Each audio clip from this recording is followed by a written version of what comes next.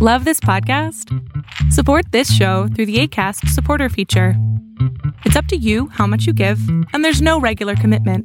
Just click the link in the show description to support now. Cool fact, a crocodile can't stick out its tongue. Also, you can get health insurance for a month or just under a year in some states. United Healthcare short-term insurance plans, underwritten by Golden Rule Insurance Company, offer flexible, budget-friendly coverage for you. Learn more at uh1.com. Jewelry isn't a gift you give just once. It's a way to remind your loved one of a beautiful moment every time they see it. Blue Nile can help you find the gift that says how you feel and says it beautifully, with expert guidance and a wide assortment of jewelry of the highest quality at the best price. Go to BlueNile.com and experience the convenience of shopping Blue Nile, the original online jeweler since 1999. That's BlueNile.com to find the perfect jewelry gift for any occasion. BlueNile.com.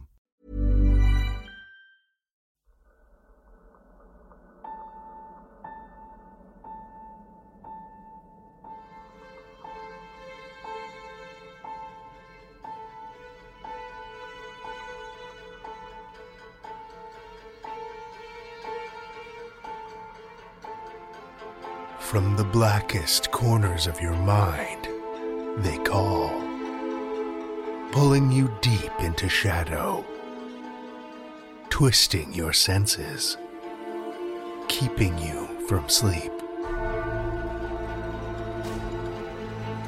It's time to face your darkest fears. This is Tales to Terrify.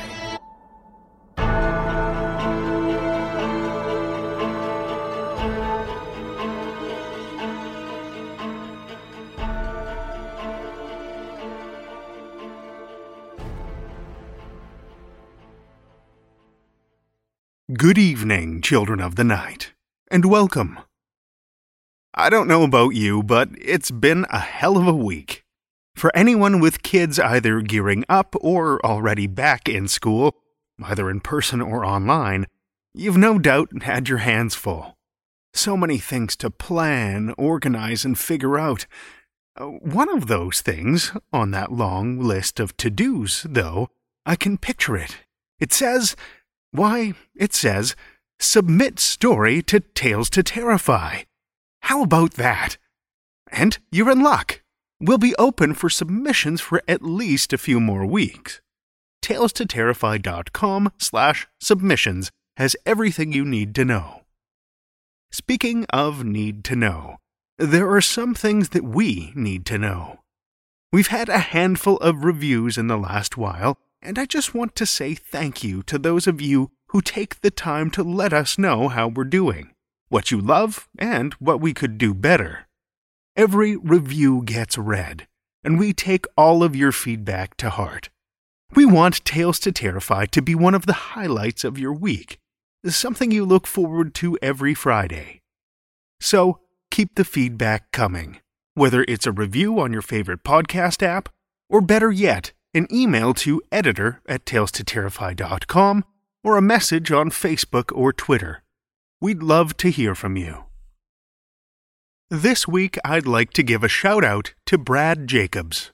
Not only an amazing human for supporting the show on Patreon, but also our first ever yearly patron. Yes, Patreon now allows us to offer yearly Patreon memberships. So what does that mean? Well, you can now get all of the same great perks and benefits without having to pay month to month. Better yet, if you sign up for our yearly Patreon any day in the month of September, you'll save 15% compared to a monthly subscription.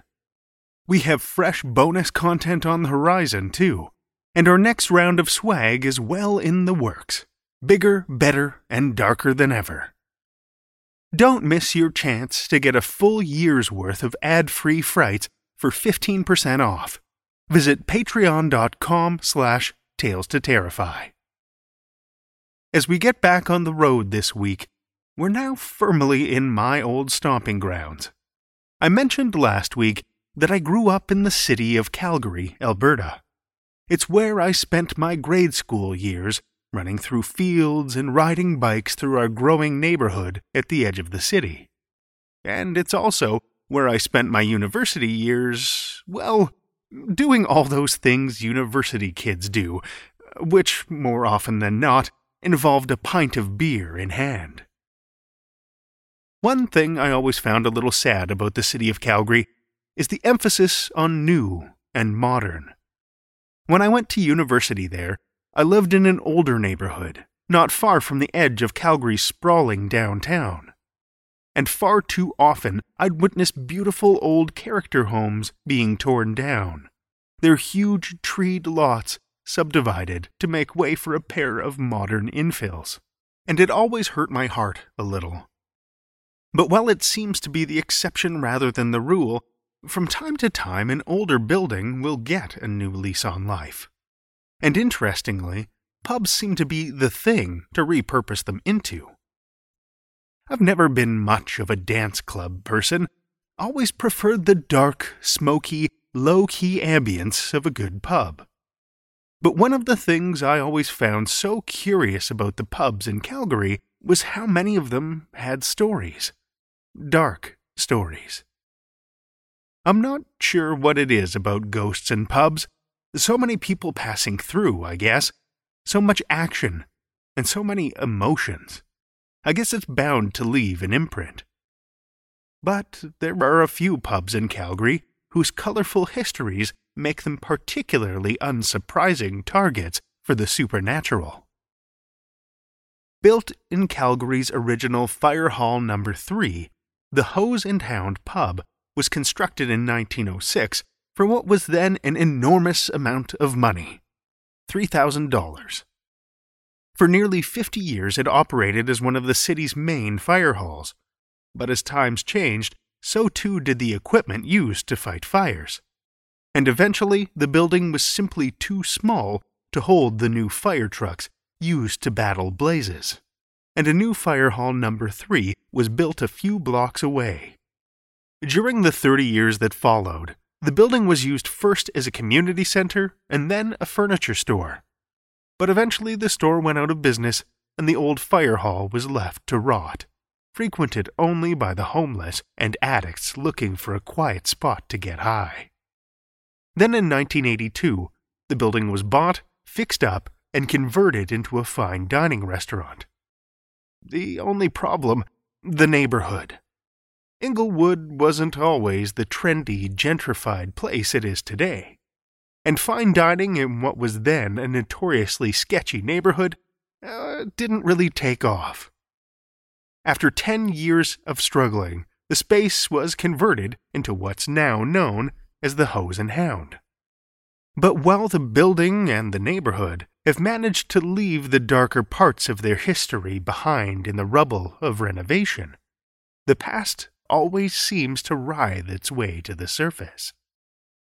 Cappy Smart, Calgary's first fire chief, originally ran the fire hall when it was in operation, and he was known for more than his skills in a blaze. He had a soft spot for collecting animals. Animals that seemed to take a liking to the place enough to stick around. Cappy's horse, Lightning, who, ironically, was killed in a fire in the building, can still be heard clopping through the front entrance on quiet mornings. But it was Cappy's pet monkey, Barney, who seems the most attached to the place.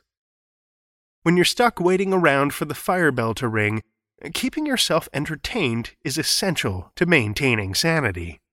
And having a pet monkey certainly fit that bill. Barney was a constant source of amusement for the men, especially a gruff group of guys who liked to tease and pester the little creature. But one afternoon, when the alarm bell sounded and the crew was called off to fight a fire, they left Barney tied to the flagpole in front of the fire hall.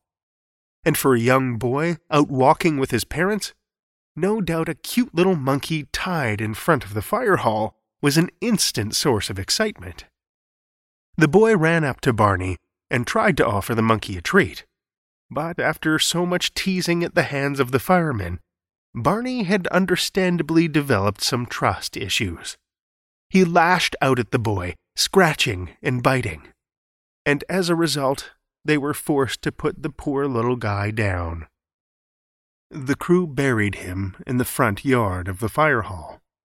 But over the years, Barney hasn't exactly stayed to his new accommodations. One of his favorite pastimes is getting up to mischief in the pub. There are countless stories of pails of baking soda flying through the air, or the dishwasher turning itself on and spraying kitchen workers. The oven doors are known to open and slam shut with no one nearby. One cook even complained of having his shoelaces untied more than a dozen times during his early morning shift, no matter how tightly he knotted them. Add to that the sight of a monkey-shaped shadow moving across shelves and over cupboards, and it seems like a dead giveaway to the culprit's identity. Another one of my favorite old haunts from back in the day was the Cat and Fiddle pub. When you walk in the front door, you'd probably never know it. It looks like any average pub for the most part. Brick walls, wooden furniture, TVs, sports memorabilia, and other knickknacks on the walls. But beneath that veneer, there's, well, death. Lots of it. The Cat and Fiddle, you see, spent its first 40 years as a funeral home and crematorium. As you enter the building, past the stained glass window of what used to be the chapel, and head down a steep, narrow, low-ceilinged stairwell, you can't help but feel a heavy weight ball up in your chest. At the bottom of the stairs is an office and a liquor storage room. A room that also used to be the embalming room. Pipes and drains still line the walls and floor, once used for scrubbing the bodies of the deceased. And at the far end is an elevator shaft, used to transport ashes up to the main floor. With that kind of space making up the foundation of the building, it's really no wonder it has such a history of haunts. Not malicious, mind you, but certainly protective, and enough to leave a lasting impression on those who worked there. One morning, the kitchen manager had just arrived for work. Getting ready to start his day, he went down to the basement to grab some supplies, and was startled to find one of the owners was already in the downstairs office. Strangely, she was wearing a bright red dress, and her back was to him. There was a scent, too. Flowers. Lavender? "Morning, Jean," he said. "How are you doing?" But she didn't answer. He shrugged, grabbed what he'd come down for, and headed upstairs. No sooner had he rounded the corner into the kitchen than Jean came out from the front of the house. "Were you just—" he stammered. "Were you just downstairs?" She'd been upstairs all morning, she promised him. That incident was far from the only encounter with the Red Woman, though. In fact, the spirit prompted the owners to bring in a medium, who identified her as the former funeral director, waiting to begin her next embalming. The scent of heavy embalming oils and solvents masked with the pungent odor of lavender. Yet another otherworldly resident of the Cat and Fiddle is affectionately known as John the Biker. One night, a man broke into the bar and began ransacking the place. But as he threw things around looking for valuables, he glanced in the mirror behind the bar and froze. 2 bright lights had turned on in the gloom behind him, accompanied by the sound of a low growl. Terrified, the man dropped whatever he had grabbed. As he bolted for the door, the lights came rushing toward him, hot on his heels, and disappearing as he narrowly made his escape. When the manager reviewed the security footage the next morning and watched the strange scene unfold, a smile creased the corners of his mouth. Those lights, almost like a motorcycle. It was John. Had to be. John was no stranger to staff. a spirit known to ride his motorcycle through the main bar every once in a while. But it turns out he was pretty protective of his favorite watering hole, too. Sure beats the hell out of your average security system. There are countless other stories of strange activity in the bar as well. TVs sometimes won't turn on no matter what buttons are pressed or switches flipped. Until, that is, one particular spirit feels like watching something. And even then, it can be picky about the channel. We'd have Super Bowl Sundays and everyone would be watching, one employee remembers. It's third down, everyone's excited, they needed the point to win the game, and all of a sudden the TVs would change to SpongeBob. I guess at least the spirit with the remote had a sense of humor. There are also stories of a man in a top hat and tails who regularly disturbs visitors to the men's washroom, first standing ominously close to them at the urinal, then proceeding to walk through the wall and out of the building. That's only a small sampling of the tales both staff and patrons of the Cat and Fiddle have collected over the years.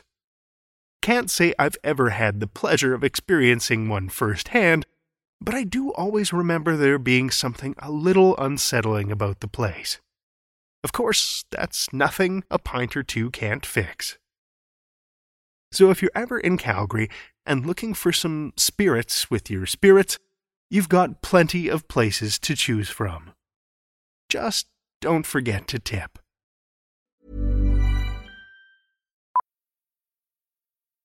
Millions of people have lost weight with personalized plans from Noom. Like Evan, who can't stand salads and still lost 50 pounds. Salads generally for most people are the easy button, right? For me, that wasn't an option. I never really was a salad guy. That's just not who I am. But Noom worked for me. Get your personalized plan today at Noom.com. Real Noom user compensated to provide their story. In 4 weeks, the typical Noom user can expect to lose 1 to 2 pounds per week. Individual results may vary. One size fits all seemed like a good idea for clothes. Nice dress. It's a t-shirt. Until you tried it on. Same goes for your healthcare. That's why United Healthcare offers a variety of flexible, budget-friendly coverage for medical, vision, dental, and more. So whether you're between jobs, coming off a parent's plan, or even missed open enrollment, you can find the plan that fits you best. Find out more about United Healthcare coverage at uh1.com. That's uh1.com. Quality sleep is essential. That's why the Sleep Number Smart Bed is designed for your ever-evolving sleep needs. Need a bed that's firmer or softer on either side? Helps you sleep at a comfortable temperature? Sleep Number Smart Beds let you individualize your comfort, so you sleep better together. J.D. Power ranks Sleep Number number 1 in customer satisfaction with mattresses purchased in-store. And now, save 50% on the Sleep Number Limited Edition Smart Bed for a limited time. For J.D. Power 2023 award information, visit jdpower.com/awards. Only at a Sleep Number store or sleepnumber.com. We have one story for you this evening, which comes to us from Kev Harrison. Kev Harrison is a British writer of dark and strange fiction living in Lisbon, Portugal. His work has been published in a variety of anthologies, including the acclaimed Lost Films from Perpetual Motion Machine Publishing, In Darkness, Delight, Creatures of the Night from Corpus Press, as well as the Other Stories podcast from Hawk and Cleaver, and right here at Tales to Terrify. His debut novelette, Cinders of a Blind Man Who Could See, is available now from Domain Publishing, and his novella, The Balance, is coming early in 2020 from Lichen Valley Press. You can find more of his work at kevharrisonfiction.com. Children of the Night, join me for Kev Harrison's A Precious Quarry, first published in Beyond the Infinite, Tales from the Outer Reaches, from Things in the Well, August 2018.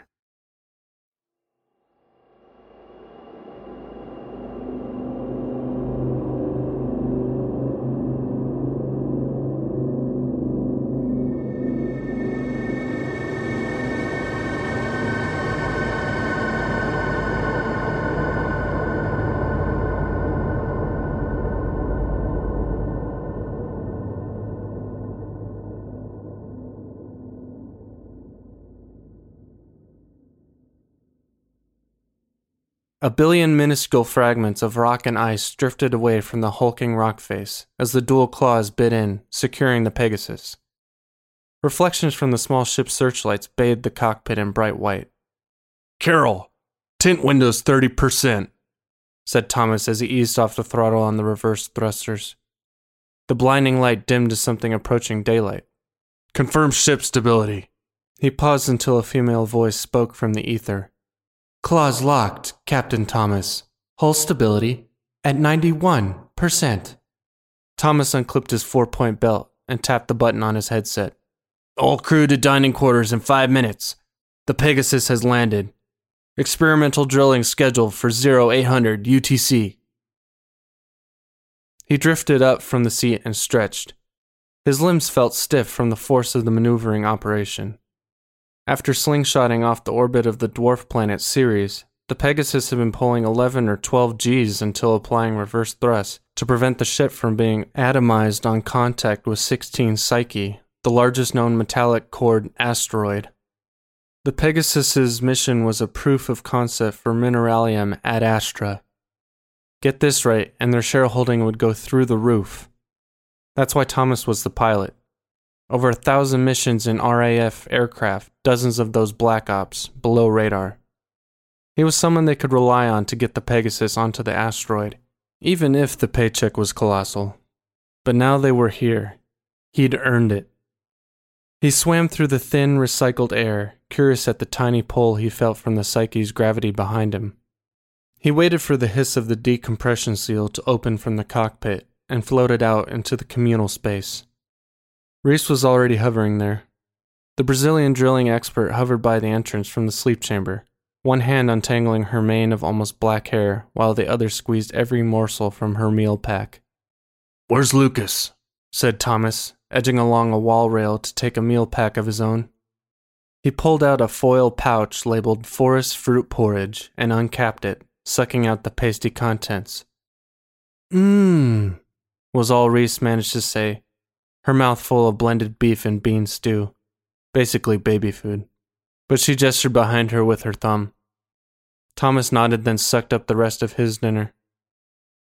The doors to the sleeping quarters hissed and Lucas glided out, as graceful as a swan. "My 104th dump in space and it never feels any less weird," he said as he slowed himself down with the railing.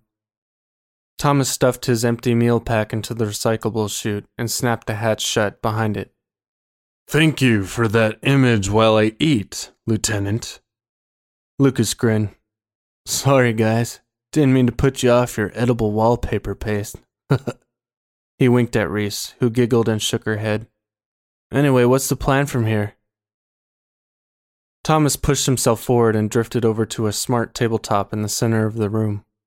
He tapped the dark glass surface and it came to life. An image of the asteroid's surface came into view.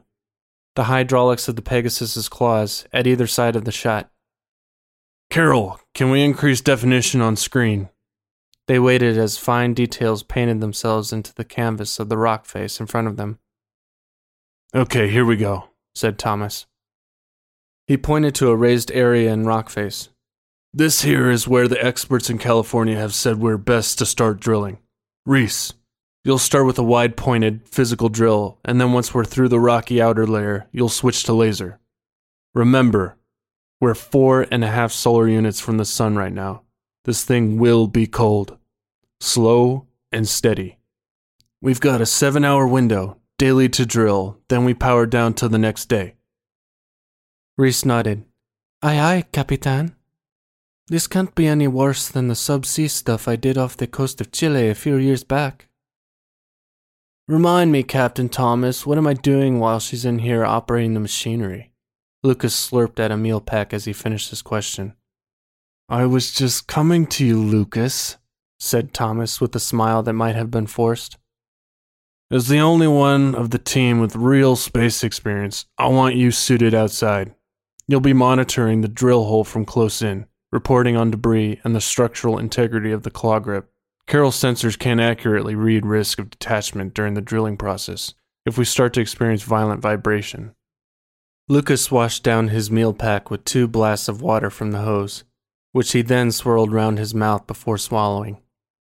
Okay, Captain. Consider it done. I'll go and suit up. He unzipped his overalls to the waist and began tugging his arms from the sleeves as he exited the communal zone into the pre-airlock. Thomas looked at his watch. 12 minutes until first shift. Let's get to work. Reese nodded and followed him through to the drill module. She slipped the augmented reality goggles over her head and lowered herself into the body contoured seat. She grabbed the two joysticks in front of her and pushed her right hand forward, a colossal shimmering drill piece mimicking her movements beyond the window panel. She leaned forward and left on the right hand, and a camera arm with a headlamp followed her lead out front. She squeezed gently with her thumb on her left, and the lamp came to life, shining a bright spotlight onto the drill bit, simultaneously lighting up myriad specks of floating dust and ice that drifted in front of the ship. If you need Carol to lower the brightness, just say the word. You can't work if you're dazzled, said Thomas. Reese instinctively turned her head towards Thomas, despite her goggles showing her only what the frontal camera could see. I like it. It's like snow. Haven't seen it in years. She beamed as she spoke, then turned back to face front. The ship juddered to one side, and then settled. Must be Lucas leaving the airlock, said Thomas. They waited, the silence of space stretching time out to an eternity. Captain, Lucas's voice said over the main broadcast speakers. Lucas, give us an update, said Thomas. I've just reached the port side claw, about to clip in my tether. The ship rocked again, more gently this time.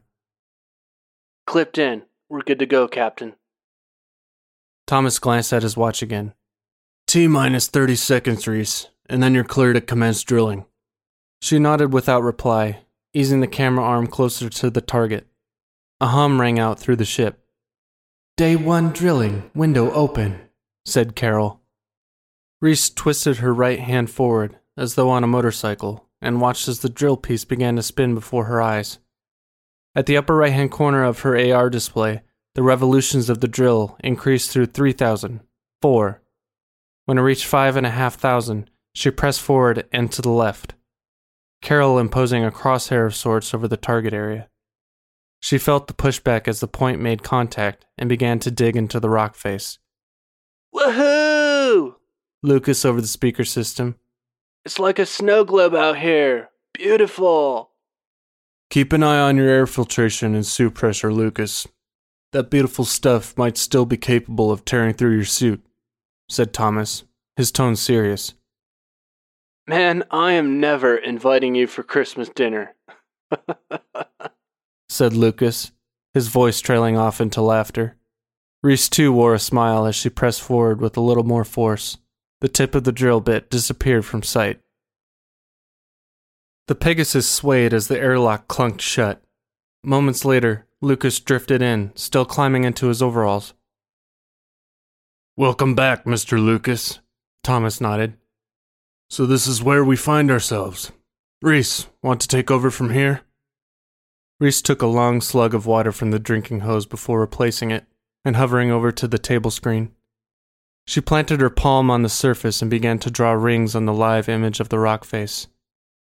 Now that the drill window is closed and Psyche is facing away from the sun, it's not terribly clear, but these are the 4 incisions I made today. The first one, here, was the ideal entry. But then we found a space behind it. A cavern or hollow of some kind. So we moved to our second preference, which was here. Same thing. Entries 3 and 4 proved identical, meaning there's a hollow behind the rock face. Thank you, said Thomas, floating closer. What problems does that pose for the mission? Reese shrugged her shoulders. In theory, none at all. It's just unusual, because the data implied that Psyche was solid all the way through. Rock on the surface, but then nickel and iron ore, the stuff we're here for, in the middle. It's also geologically unlikely for such a layer, for want of a better word, to exist above a hollow. Could it be a result of low gravity? Lucas chimed in. Difficult to compare terrestrial rock formation processes to this rock. That's not more than a couple 100 miles across, right? Reese nodded. Perhaps. Pfft, What else, little green man? Lucas made antenna with his fingers and pulled a ridiculous expression. Thomas laughed, surprising everyone. Then swiped his hand over the screen from right to left to bring up the scheduling program. Let's not lose sleep over it. We still have 4 days drilling and only need a couple of kilos of ore as proof of concept. Then we head home. We'll see what Base has to say about this gap behind the rock face. He glanced at his watch. Our transmission should reach them in about a quarter of an hour. By morning they'll have run simulations and sent back advice on how we proceed. Yes, sir, said Reese. Lucas saluted with 2 raised fingers. Now who wants to watch a movie? I'm going back to look at debris trajectories here in the asteroid belt. Make sure no collisions have altered courses and put us at risk. Then I'll hit the sack. I'll say goodnight to you both now, Thomas said as he swam towards the cockpit door. No films for me either, Lucas. I'm gonna send a couple emails and get some sleep. Ciao. Reese drifted towards the sleep quarters as she spoke. Explosive charges? Lucas's face was flush red, almost purple. In space? Are you fucking kidding me? Reese drifted over to him, placing a hand on his shoulder. Lucas, this was always a distinct possibility, and the explosives are the size of your thumb. Calm down. He jerked his arm away, jutting backward in the control room and having to flap his arms to right himself. I will not calm down. Every ounce of the force from the explosion will be on the ship. What if the claws can't sustain it? We'll disconnect the claws and use compressed air to push the ship back without thrusters. It's going to be okay, Lucas. And if not, it's on me. They're not paying us silly money because it's easy. Lucas swore under his breath. Shit. Do I need to ask who'll be doing the walk to place the explosives? I'll be with you all the way on the mic, spaceman, said Reese with a sarcastic tone. Lucas grimaced at her and continued to whisper his annoyance under his breath. Okay, Thomas said, drifting along the wall to the airlock door. Let's get you prepped with the charges. Lucas glanced at Reese once more and followed the captain out the door. Reese watched intently, the camera arm lurching forward beside Lucas and broadcasting into her AR headset. Carol overlaid a 3D modeled frame over the charge device, helping her to understand exactly when it was deep enough to maximize the shock to the rock face and minimize the particles released by the blast. Stop there, Lucas. It's perfect. The white-suited figure turned its head, the golden, opaque visor reflecting a tiny sun among an ocean of stars. He gave the thumbs up, checked his tether for slack, then hopped down to the rock face to place the next charge.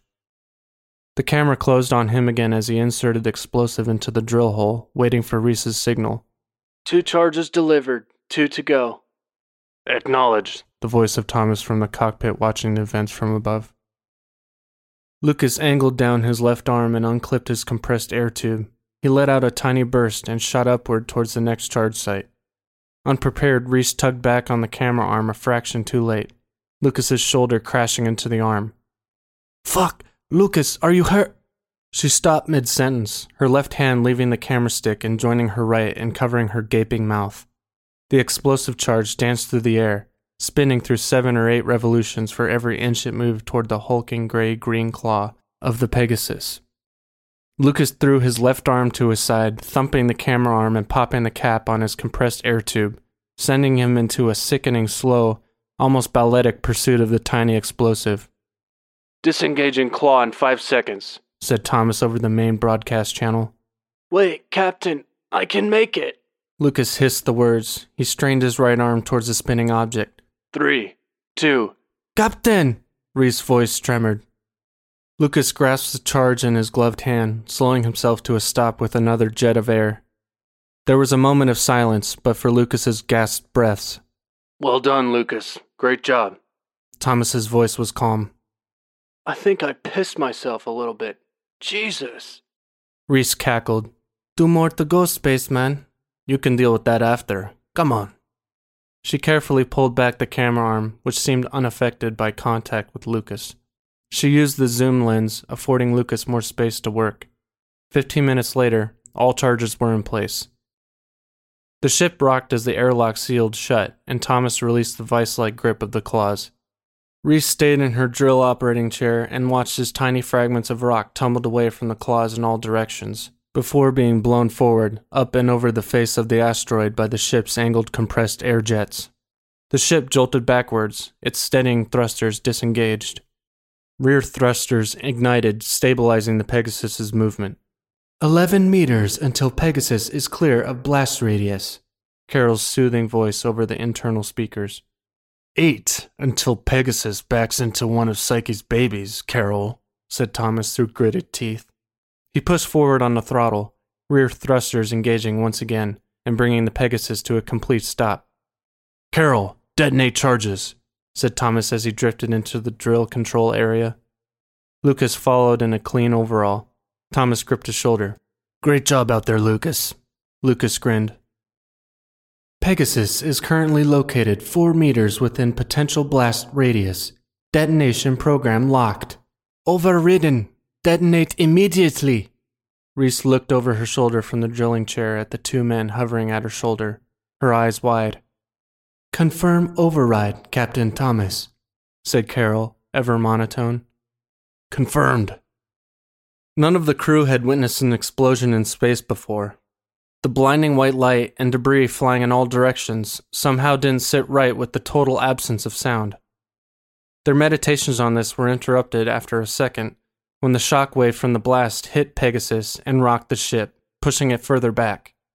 Carol, automatic rear thrusters. Hold this position, said Thomas firmly against the sound of the metal hull straining. A hailstorm of tiny rocks clattered against the front window, a cacophony of tiny drum beats with no rhythm.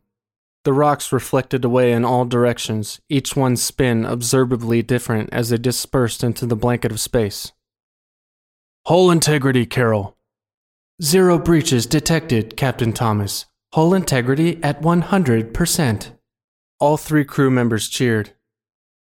Okay, I'm going to maneuver us back to drilling position for tomorrow, said Thomas, pushing himself off the wall and towards the cockpit hatch. Captain, before you do, you should take a look at this. Reese sat forward in her chair as she spoke, her eyes unblinking. She reached up for the AR goggles and tugged them on over her eyes. Intuitively, she pushed forward with her left hand, bringing the camera in closer, tiny pieces of rubble still colliding with it as it extended. She could see now in fine detail what Lucas and Thomas were straining to look at, noses almost to the window. A black vapor, somehow darker than the colorless void of space that surrounded everything, seeped from the cavernous space in Psyche's bulk. It began to disperse, tendrils squirming like smoke until there was no trace of it left. Beyond, though, was something far more sinister. A smooth surface beneath the blast hole. Solid black rock. On it were carved 4 lines of symbols. Pictograms. Somehow they were familiar to the whole crew, but they couldn't decipher from where. What the fuck is that? This is impossible. Lucas's quivering voice betrayed his uncertainty. Reese squeezed the button on the left stick with her thumb, illuminating the flawless black surface with the camera's light attachment. Carol's onboard recognition software overlaid the symbols with a red crisscross grid. Characters from hundreds of alphabets flickered in front of her eyes until the image stopped still. Reese tried to speak, but her tongue was useless. Had a mind of its own. Captain Thomas? Carol says... She says... they're hieroglyphs. The crew hovered around the table screen in the communal area while the image of the inscriptions was overlaid thousands of times a second with glowing red stencils. The flickering stopped. Translation 88% complete. 9 symbols unrecognized, said Carol. Display on screen, Carol, Thomas said, drifting to a more central position. The photo wiped from the screen, replaced with a gray background. Red letters began to appear, separated into 4 panels representing the 4 chunks of hieroglyphs carved into the rock.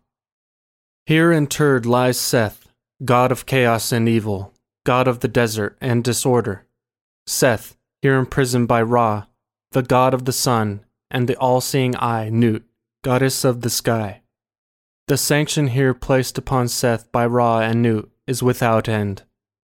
He who attempts to break this prison shall, untranslatable, The crimes of Seth, genocide, destruction of the untranslatable, are without precedent.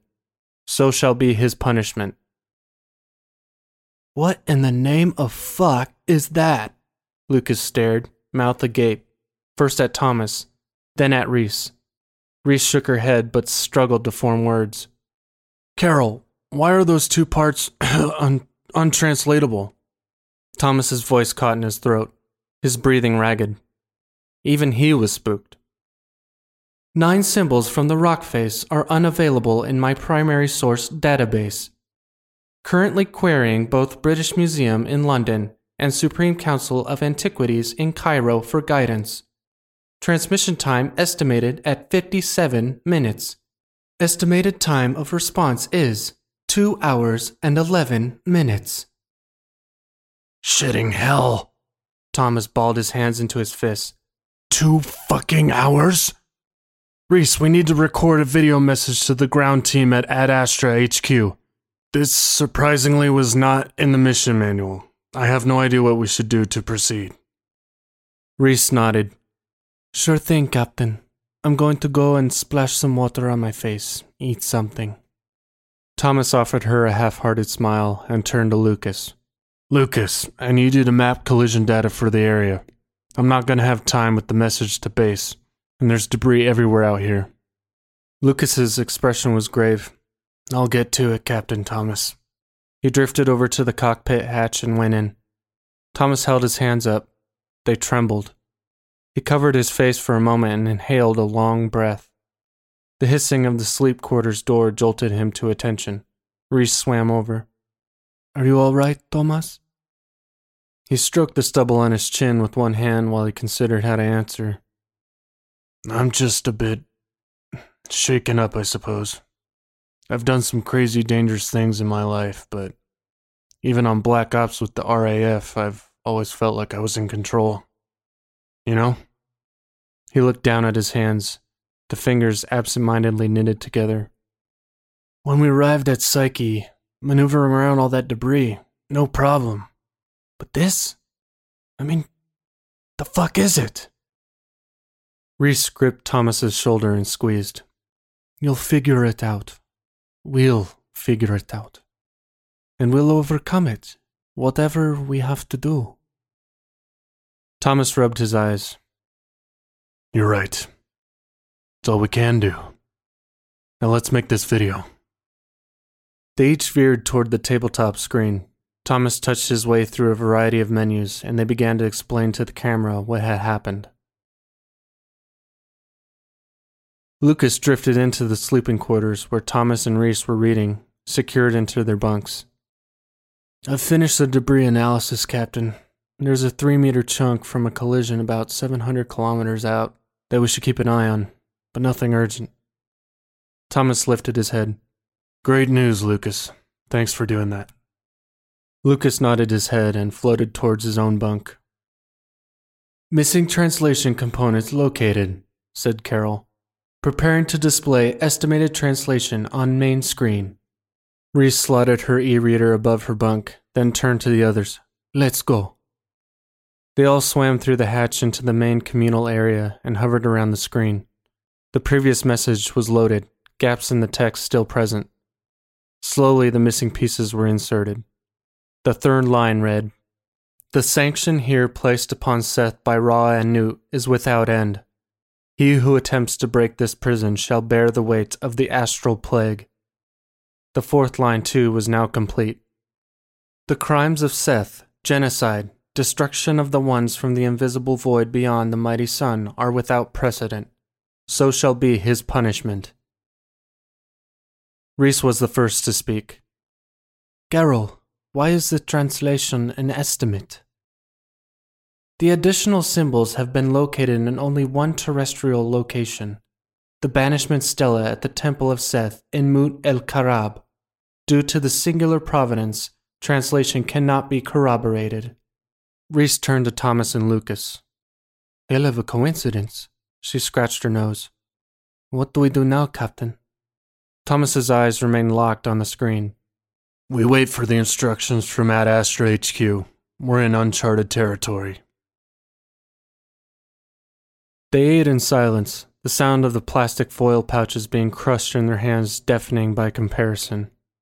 Lucas drank down a jet of water, then passed the hose across to Reese, who took a few sips and handed it on to Thomas. I'm gonna go and lie down for a while, listen to some music, Lucas said, his fingers fidgeting. He launched himself towards the sleeping quarters. The hatch hissed as the pressure dispersed and the door began to ease open. Incoming message from Ad Astra headquarters, said Carol. Lucas flung out his hands, halting his exit. He spun himself around and kicked off the wall towards the others. Play message, Thomas said, as Lucas arrived at his side. The screen blinked to black, and then to a view of a high-rise office suite. 2 men in smart suits sat at desks angled towards the camera. They introduced themselves as Anthony Nichols, the non-executive chairman, and Bill Jackson, the man who hired them all, Ad Astra's CEO. Mr. Nichols gestured towards Mr. Jackson, and he began to speak. Thank you all for your message. I have to say, we down here on Earth found it all terribly cute. I ran the images by the modeling and charting teams, and their suggestion is that the hieroglyphs, as you're calling them, are just as likely to be scratches from the blast you created, or from internal pressures within the cavern system. The graying man smiled and reached forward to take a drink of water. I don't really believe this is necessary, but Anthony insists that I remind you that the cost of this proof of concept mission currently sits at something like $88 billion.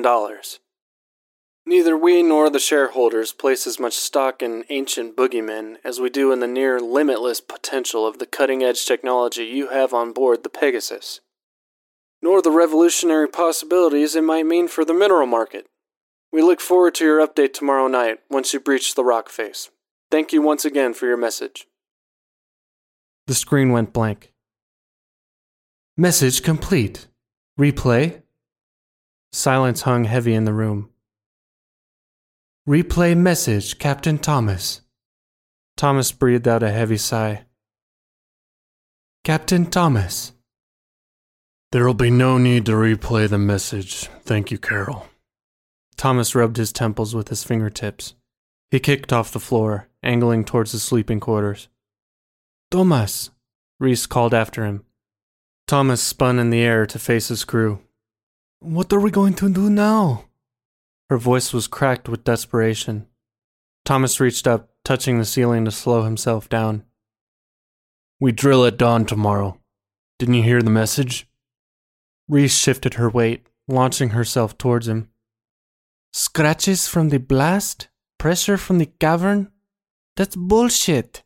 You saw the inscriptions yourself. They did not come to be there by chance. Thomas looked into her eyes, silent. She turned her head. Come on, Lucas. You saw it. Help me out here. Lucas shook his head where he floated. Captain gives orders, Reese. I follow. We're the crew. That's what we're here for. Reese looked from Lucas to Thomas and back again. Are you serious? Are you actually fucking serious? Lucas moved toward the screen, swiping and bringing up the live view from the camera. He stared for a moment. The first thing I said when the debris cleared after the explosion. It's impossible.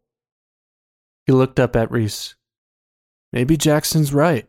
Either way, we have an appointment with the drill in the morning. I'm going to get some sleep. He swam across the room towards the sleeping quarters. He pressed the button to open the hatch, then turned back to Reese. As our drilling expert, so should you. Lucas, can you hear me? Reese sat in the drill chair, headset pulled down over her eyes. I can. I'm in position and I'll stay out of the way of your camera arm this time. He chuckled over the communication system. You just stay focused and watch for debris coming out your way, okay? Said Thomas from the cockpit. Okay, commencing drilling, said Reese as she smoothly led forward with the drill and camera in unison. Her eyes fixed on Carol's calculated safest point of entry between the first and second row of hieroglyphic symbols.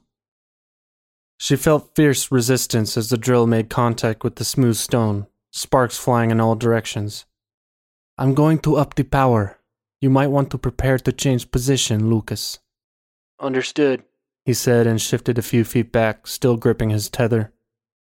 Reese squeezed the button under her right thumb forcefully, shoving her hand forward. A smile crept onto her face as she felt the drill find purchase and begin to cut through the rock. Sparks continued to spray out in a random pattern, negating any need for the camera's lamp. The drill dove deeper until she felt the speed of its revolutions quickening, the friction reducing. She released her right thumb, the tool slowing to a stop. Tomas, feels like another cavity, she said. Go to the next best entry point, Reese. She pulled back on the drill, revealing a tip that shone from the effort of breaching the black stone. She forced it back in, a perfect bullseye on Carol's second target. Several minutes later, she eased off the throttle once more. Same thing? Thomas from the cockpit. Exactly, said Reese, feeling sweat beading on her forehead and wiping it with the back of her wrist. I'm going to angle the drill, come through the space between these two incisions. Give us a chance to get a look inside. You're the expert, Thomas said, chewing on his lip in the cockpit.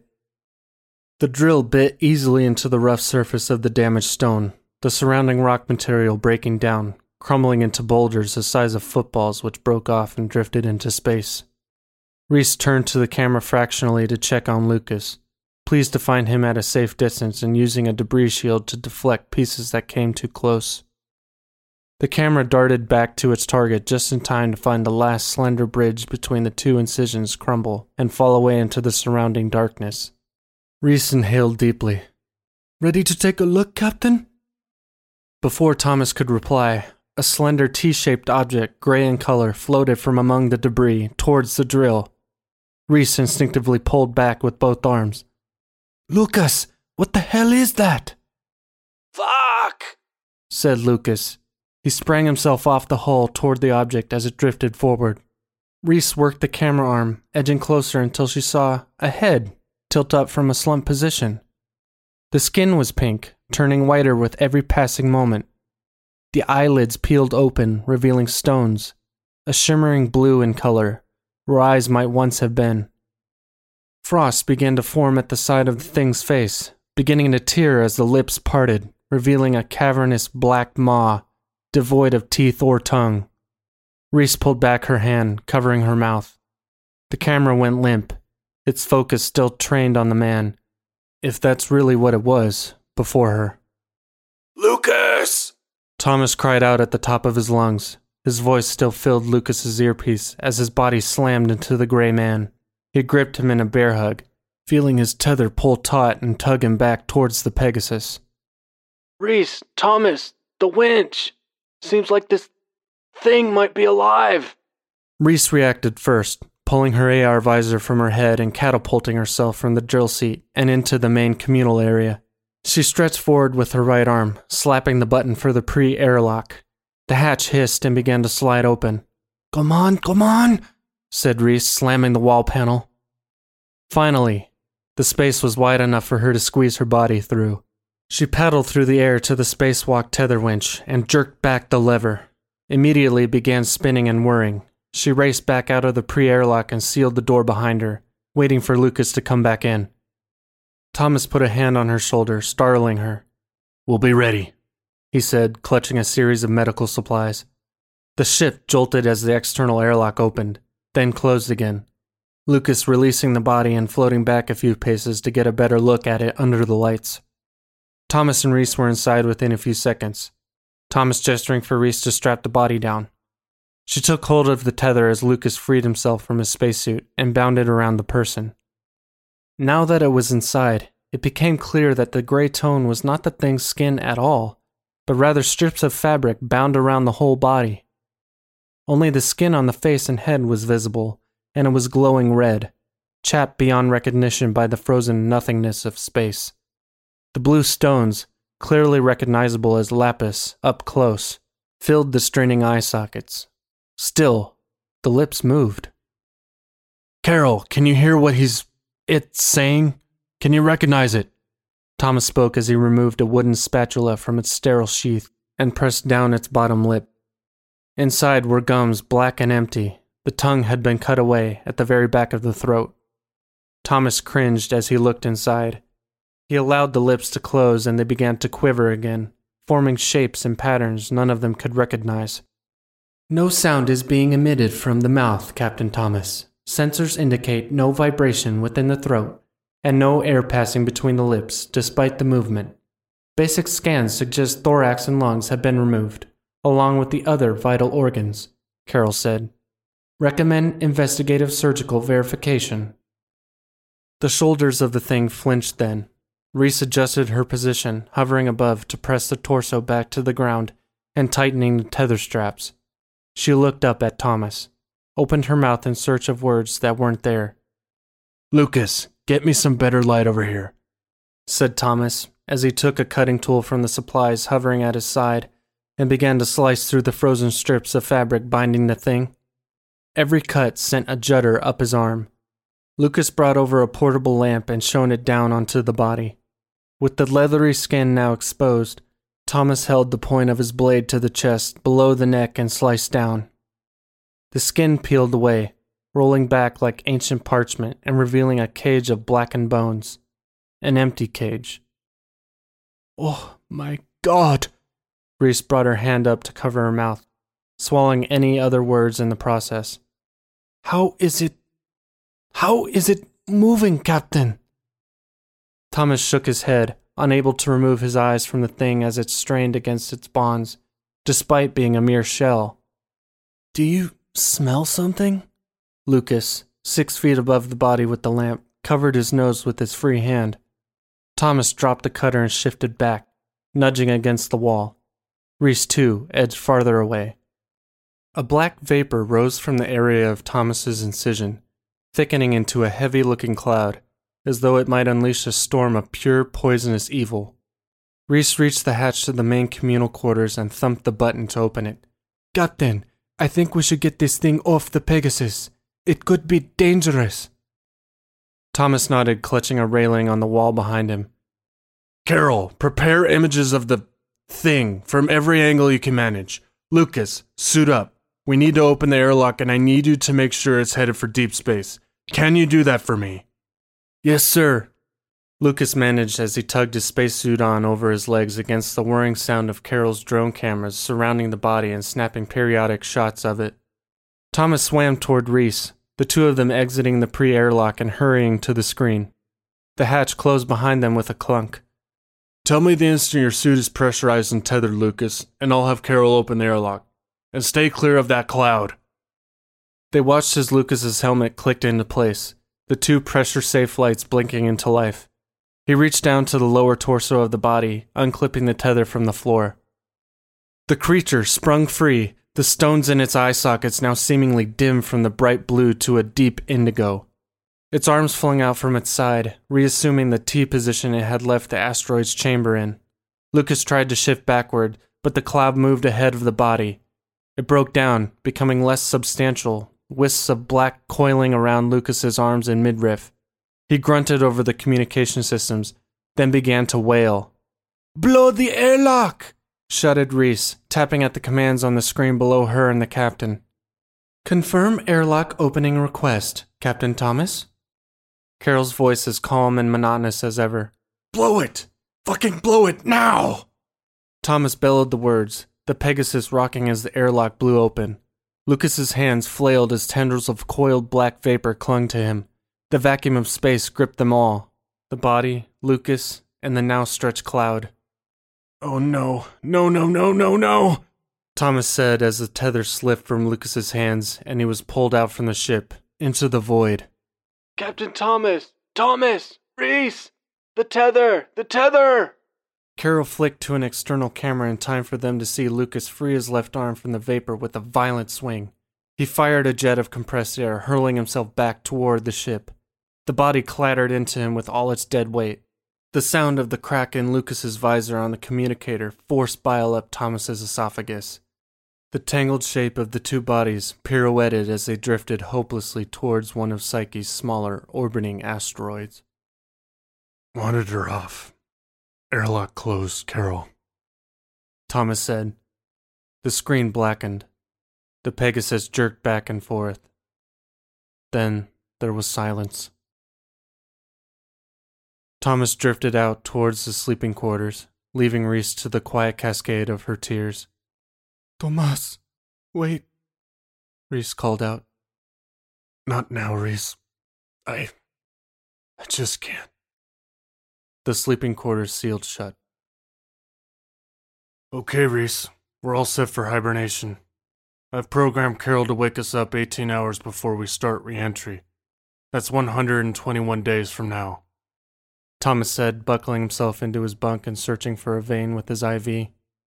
Reese fastened her own buckles. My first and last time in space. I don't suppose they'll want to send us back up, coming back empty-handed. Thomas leaned forward. With what happened to Lucas, I think we have to feel lucky to be going back at all, empty-handed or not. Reese sniffed, then shook her head. You're right, of course. Still, I wonder where Ad Astra will go from here. Can't imagine the shareholders are going to be happy. Let's worry about that in 17 weeks, said Thomas, jabbing his IV into his arm. He laid back and felt his eyes grow heavy as drugs flowed into his blood, slowing his heart rate.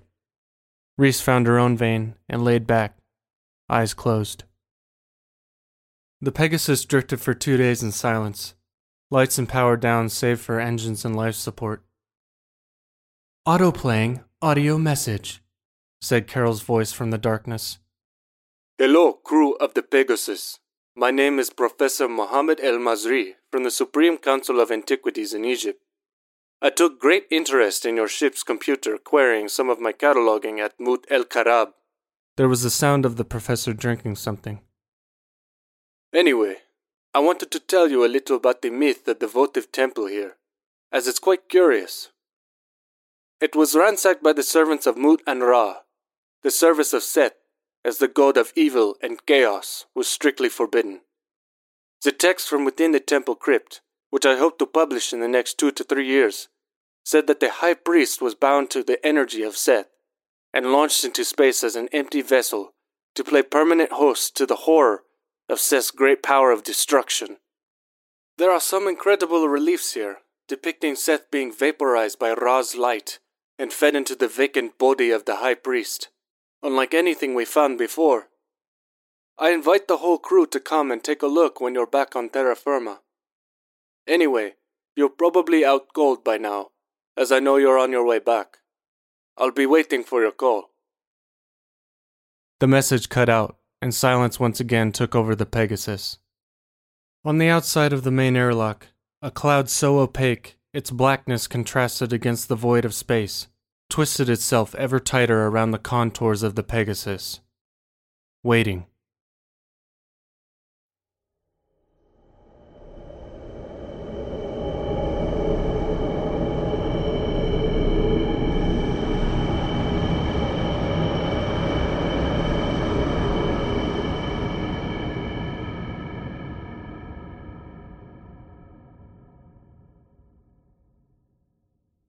That was Kev Harrison's A Precious Quarry, as read by Spencer Disparty. Spencer is a musician and narrator from Phoenix, Arizona. He has done work for such podcasts as Pseudopod, Tales to Terrify, and Starship Sofa. You can find his music at soundcloud.com/TheGirian Link is in the show notes. Thank you, Spencer.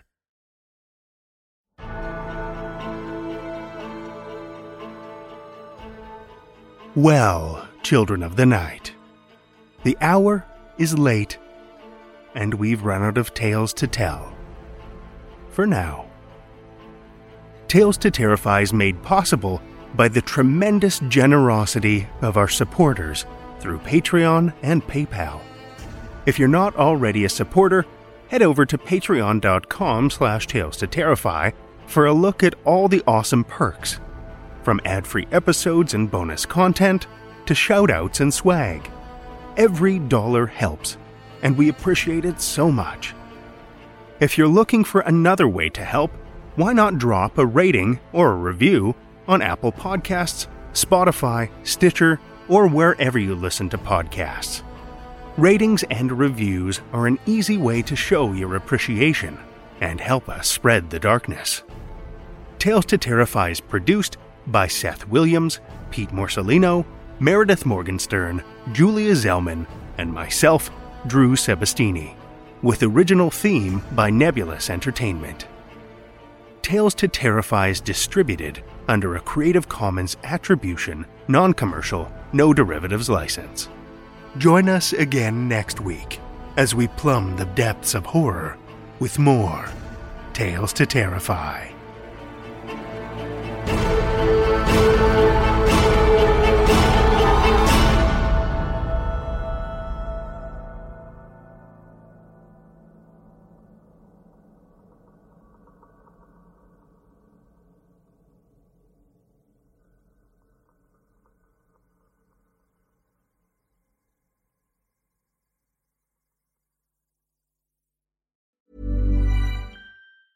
Mom deserves the best, and there's no better place to shop for Mother's Day than Whole Foods Market. They're your destination for unbeatable savings, from premium gifts to show-stopping flowers and irresistible desserts. Start by saving 33% with Prime on all body care and candles. Then get a 15-stem bunch of tulips for just $9.99 each with Prime. Round out Mom's menu with festive rosé, irresistible berry chantilly cake, and more special treats. Come celebrate Mother's Day at Whole Foods Market.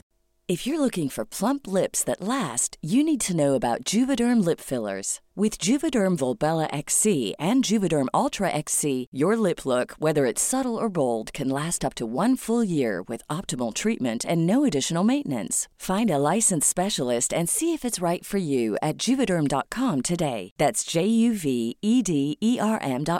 Add fullness to lips in adults over 21 with Juvederm Volbella XC or Juvederm Ultra XC. Do not use if you have severe allergies or a history of severe allergic reactions, or if you're allergic to lidocaine or the proteins used in Juvederm. Tell your doctor if you have a history of scarring or taking medicines that decrease the body's immune response or that can prolong bleeding. Common side effects include injection site redness, swelling, pain, tenderness, firmness, lumps, bumps, bruising, discoloration, or itching. As with all fillers, there's a rare risk of unintentional injection into a blood vessel, which can cause vision abnormalities, blindness, stroke, temporary scabs, or scarring. For full, important safety information, visit Juvederm.com.